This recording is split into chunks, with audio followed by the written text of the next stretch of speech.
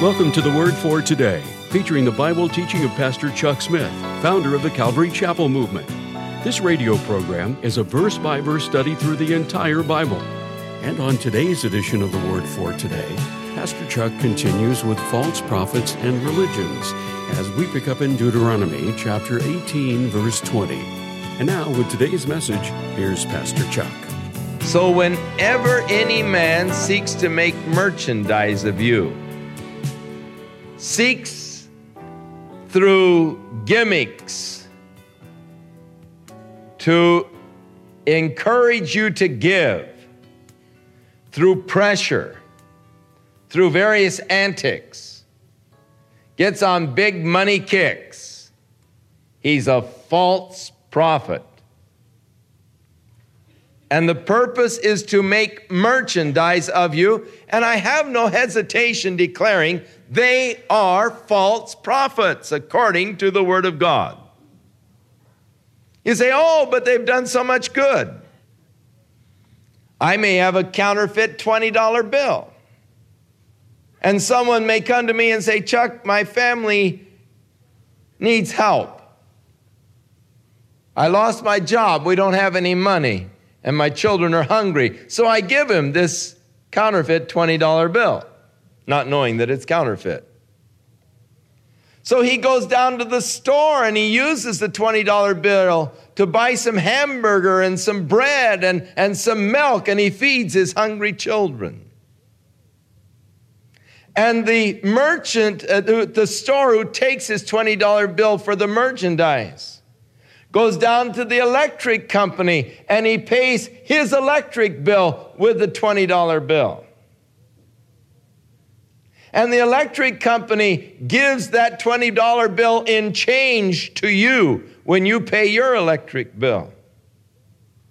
And you in turn use that $20 bill to go down and buy yourself a new sweater. And that merchant gives the $20 bill to the gas company to pay his gas bill. And the gas company goes to the bank to deposit the $20 bill, and the teller says, I'm sorry, I can't take this $20 bill, it's counterfeit. Wait a minute. That bill has done a lot of good. It's fed the poor, it's paid the light and gas bill, and it's bought a new sweater. Look how much good it's done. What do you mean you can't take it, it's counterfeit? Well, it's counterfeit. The argument that it has done so much good is not a valid argument. Now, this is the argument that a lot of people use for false prophets or even false religious systems. But look how much good they've done. They're counterfeit. When it comes to the final deposit, not going to make it. So, God is warning against the false prophets. God had very little, well, really, God doesn't appreciate it when a person comes along and says, thus saith the Lord, and he speaks out of his own heart and really isn't saying God's word. I don't know. You know, I think that the days of computerized typewriters were a great curse to the church. I've gotten more computerized letters from these. Someone's put me on a mailing list. I don't know who it was. But you got my name in the pot, and these guys buy mailing lists from each other. And if they have a mailing list that they get a certain amount of percentage of returns, then they sell your name if you write in a check, then your name is sold at a premium price to the others. And I got this letter the other day. Some guy named Popoff. And hear a personal prophecy in the thing. Thus saith the Lord, I am pleased with thee, and I am going to bless thee. You know, and just share the blessing kind of a thing, you know. And all of this stuff. Well, I wrote him back a letter, and I said, thus saith the Lord, I am against the false prophets that prophesy in my name, saying, thus saith the Lord, when I have not spoken. And I knew that the Lord was saying it because I was just quoting him right out of the Word. But then I added my own little appendage. I didn't put this under the "Thus saith the Lord," but I put under my own little appendage, "Thy name has been Popoff, but even as the name of Saul was changed to Paul, so your name is to be changed from Popoff to Rip-Off."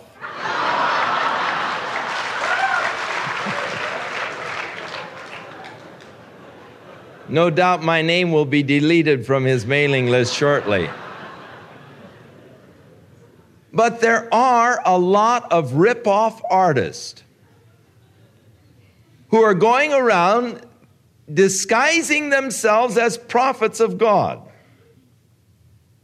And as I said, God doesn't appreciate a person speaking for him when he hasn't spoken. And thus, the false prophets in those days were to be put to death. Now in the 19th chapter, again, they are told to establish the cities of refuge, 3 of them when they come into the land. 3 had already been established on the other side of Jordan, but when you come into the land, God would appoint 3 cities as cities of refuge.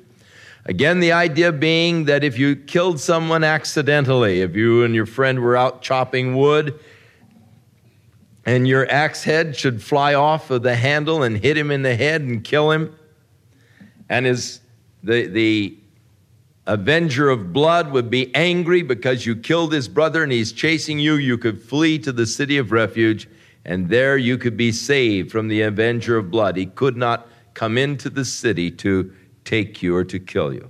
However, the cities of refuge were never to be a refuge from those who were guilty of first degree murder.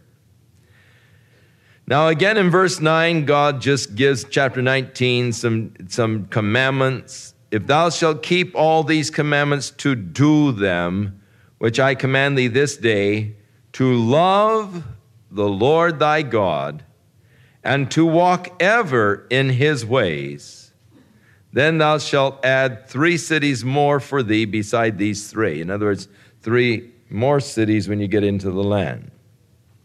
Now, the commandment is to love the Lord and to walk ever in his ways. They were not to touch the landmark of their neighbors. Now, in those days, they would set up little piles of stones. These stones would be landmarks. When you go through the land of Israel today, you can still see out in the fields these little piles of stones, which are landmarks, which they have set up in the Arab territory. In the Jewish territory, they don't practice this, but in the Arab territory, in the land of Israel, there on the West Bank, you'll see all these little piles of stones out in the fields, which are the landmarks. Now, you're not to go out at night and move those stones over 10 feet or so. You're not to remove your neighbor's landmark. That was a crime that was looked on with great disfavor. Now, if a man would rise up and bear false witness against his neighbor, and it was proved that he had perjured himself in his false witness, his sentence would be whatever kind of a crime he is trying to get pinned on his neighbor. In other words, if you got up and lied and said, "Well, I saw this man steal that cow," and it was proved that you were lying, you didn't see him, you were just trying to get him in trouble, then you would get the sentence of a cow thief. Whatever sentence would have been meted out against the fellow whom you were trying to incriminate, that sentence would be yours. And if you're trying to incriminate him in a capital offense, then you would be put to death. So whatever you were seeking to have done unto him shall be put onto you. And thus God wanted them to have a healthy fear of lying as a witness, the perjury. Now, when they went to war, chapter 20, against your enemies, and you see the horses and chariots, don't be afraid. For the Lord is with you who brought you out of Egypt. Now, there was among these people, they were, remember, just slaves. And they did have fears of battle. They weren't trained fighting men. And in those days, the children of Israel did not have any horses for battle, neither did they have chariots. And having a chariot was like having a tank against infantry in modern warfare. And thus, when they would see these chariots and these horses and prancing horses and all pulling these chariots towards them, it would strike fear into the heart. In other words, that don't be afraid when you see those, because I'm going to be with you. David said, yea, though I walk through the valley of the shadow of death, I will fear no evil, for thou art with me. You know, the consciousness of the presence of God is one of the most fear-dispensing things in the world. It's so glorious to realize God is with me when there are frightening situations that I'm facing. I oftentimes forget that God is with me, and that's when I really get scared. But it's always a comfort when you're faced with some difficult situation to remember, oh, well, God is with us. Because if God be for us, who can be against us? Now they are to go out to the men as they're getting ready to fight. And you're to say unto the troops, don't let your hearts faint, don't fear, do not tremble, don't be terrified. For the Lord your God is going before you to fight for you against your enemies and to save you. And the officers are to speak to the people and say, has any man built a new house yet and hasn't had a chance to live in it? Then that fellow could go home. He wouldn't have to fight, because if he were killed in battle, then it would mean he built a house and someone else lived in it, and he never got a chance to live in it. So he would be excused from battle. How many of you have planted vineyards and you haven't picked the grapes yet? You can all go home, because it wouldn't be fair for you to do all the work of planting a vineyard and perhaps be killed in battle and never be able to eat of your vineyard.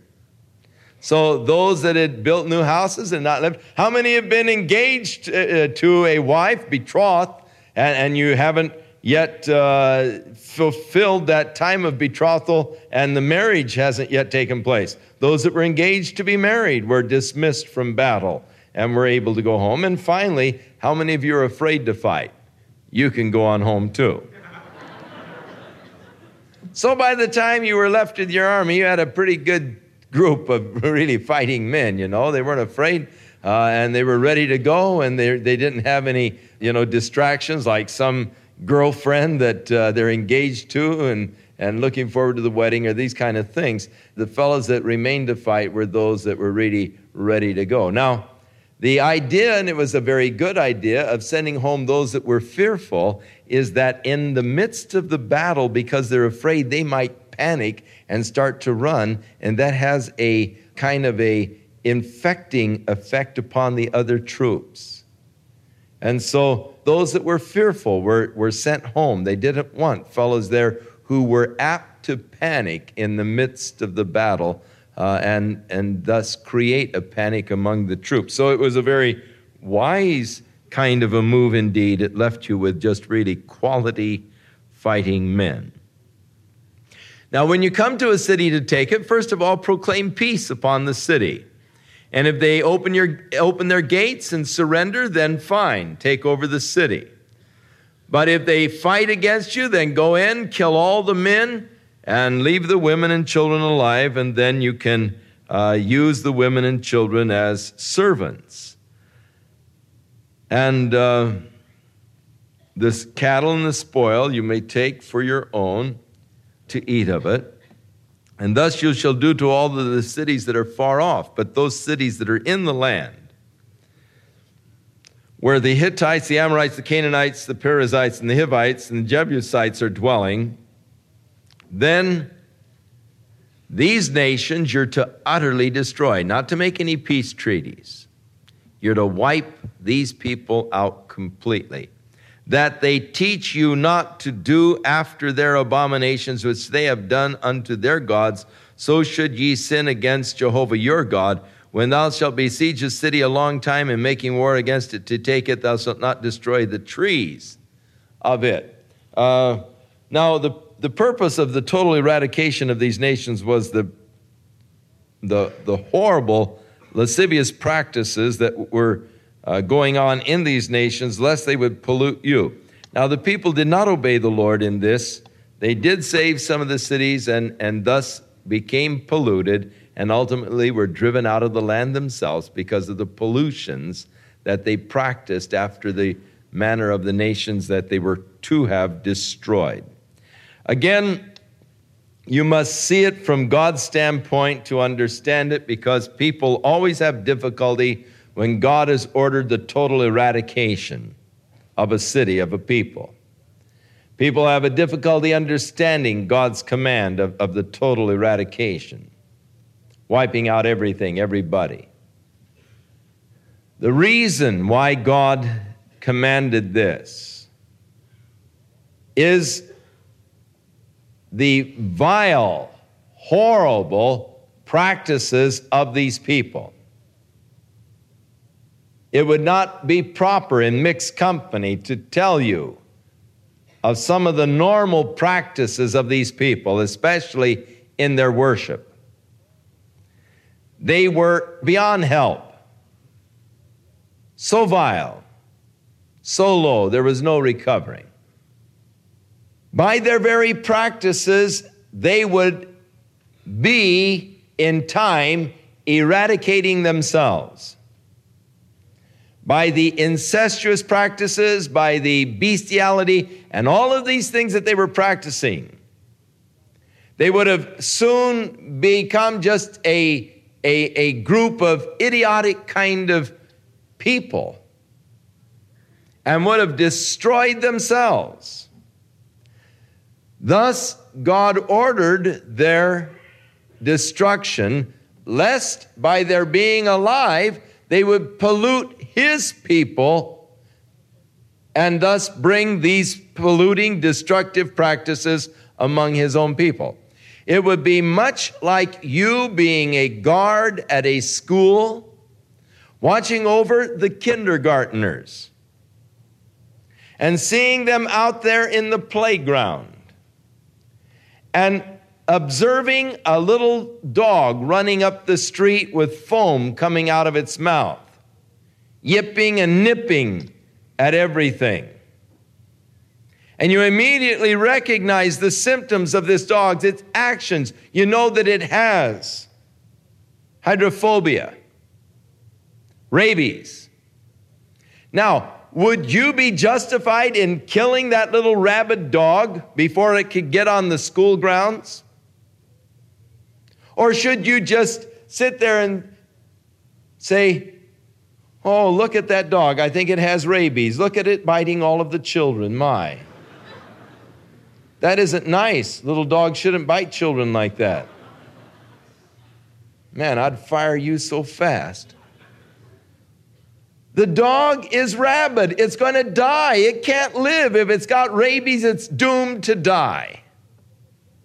But if you don't protect those children, many of those innocent little children will also die because they'll be infected by that rabid dog. Therefore, you would be totally justified in killing that rabid dog. In fact, you would be at fault if you didn't kill that rabid dog. You would be responsible if you allowed that dog to bite the children. You would be responsible for the children's death. Therefore, for the sake of the innocent children, your obligation is to kill the rabid dog, lest it infect the children. Now, these people were like rabid dogs in that their practices were self-destructive. They were destroying themselves and would have destroyed themselves. Yet the practices, because of their nature, were infectious, and there was a danger if God's people would come in and see these vile, abominable practices, that they too might enter into some of these practices and thus become infected with this deadly sin by which God would have to then judge and eradicate his own children. So God was seeking to protect his innocent children from these destructive practices of these people, and thus he ordered their eradication. Where the nations weren't involved so deeply, God didn't order that kind of eradication. It was only among these people where these vile, horrible practices were going on. Thus God was protecting his innocent children, trying to keep them from being infected by these deadly practices of the nations that inhabited this land. So God tells them when they are besieging a city, they are not to cut down any fruit trees to use as a bulwark against the city. Just cut down the trees that don't bear fruit to use, to build your bulwarks and so forth. Cut down the eucalyptus and the oak and trees like that, but don't cut down the olive trees or the apricot trees or those that bear fruit, because they will be food for you in time to come.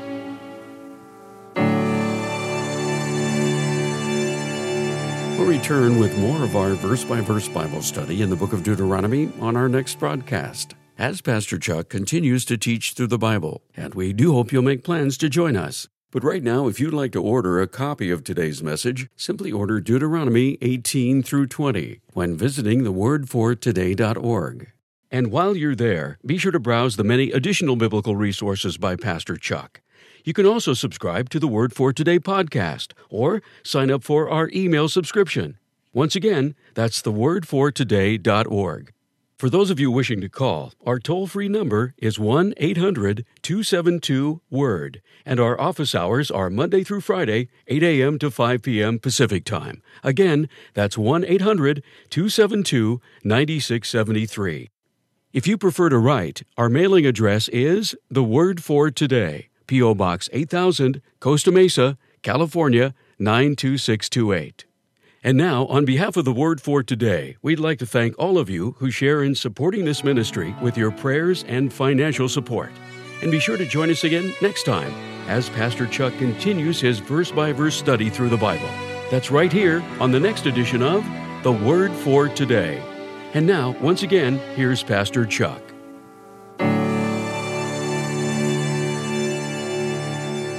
May the Lord be with you and bless you and keep you in his loving grace.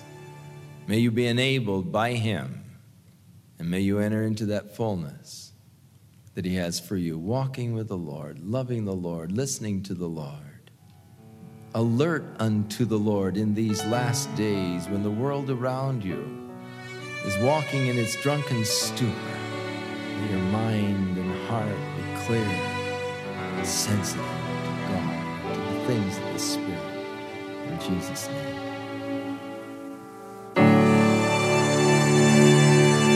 This program has been sponsored by Calvary Chapel of Costa Mesa, California. As I look around for a godly example of what a Christian woman should be, I see a lot of women who are concerned about what they look like. But rarely do I see a woman who desires the reflection of Jesus Christ.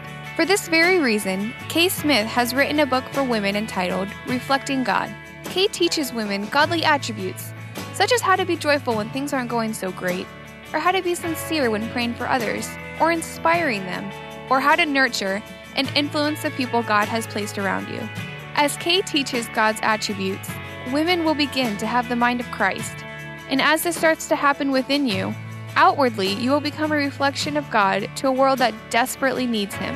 For more information on how to order the book Reflecting God by Kay Smith, as well as an optional study guide to lead a women's Bible study, visit thewordfortoday.org to see a preview of this book, or call us at 800-272-WORD.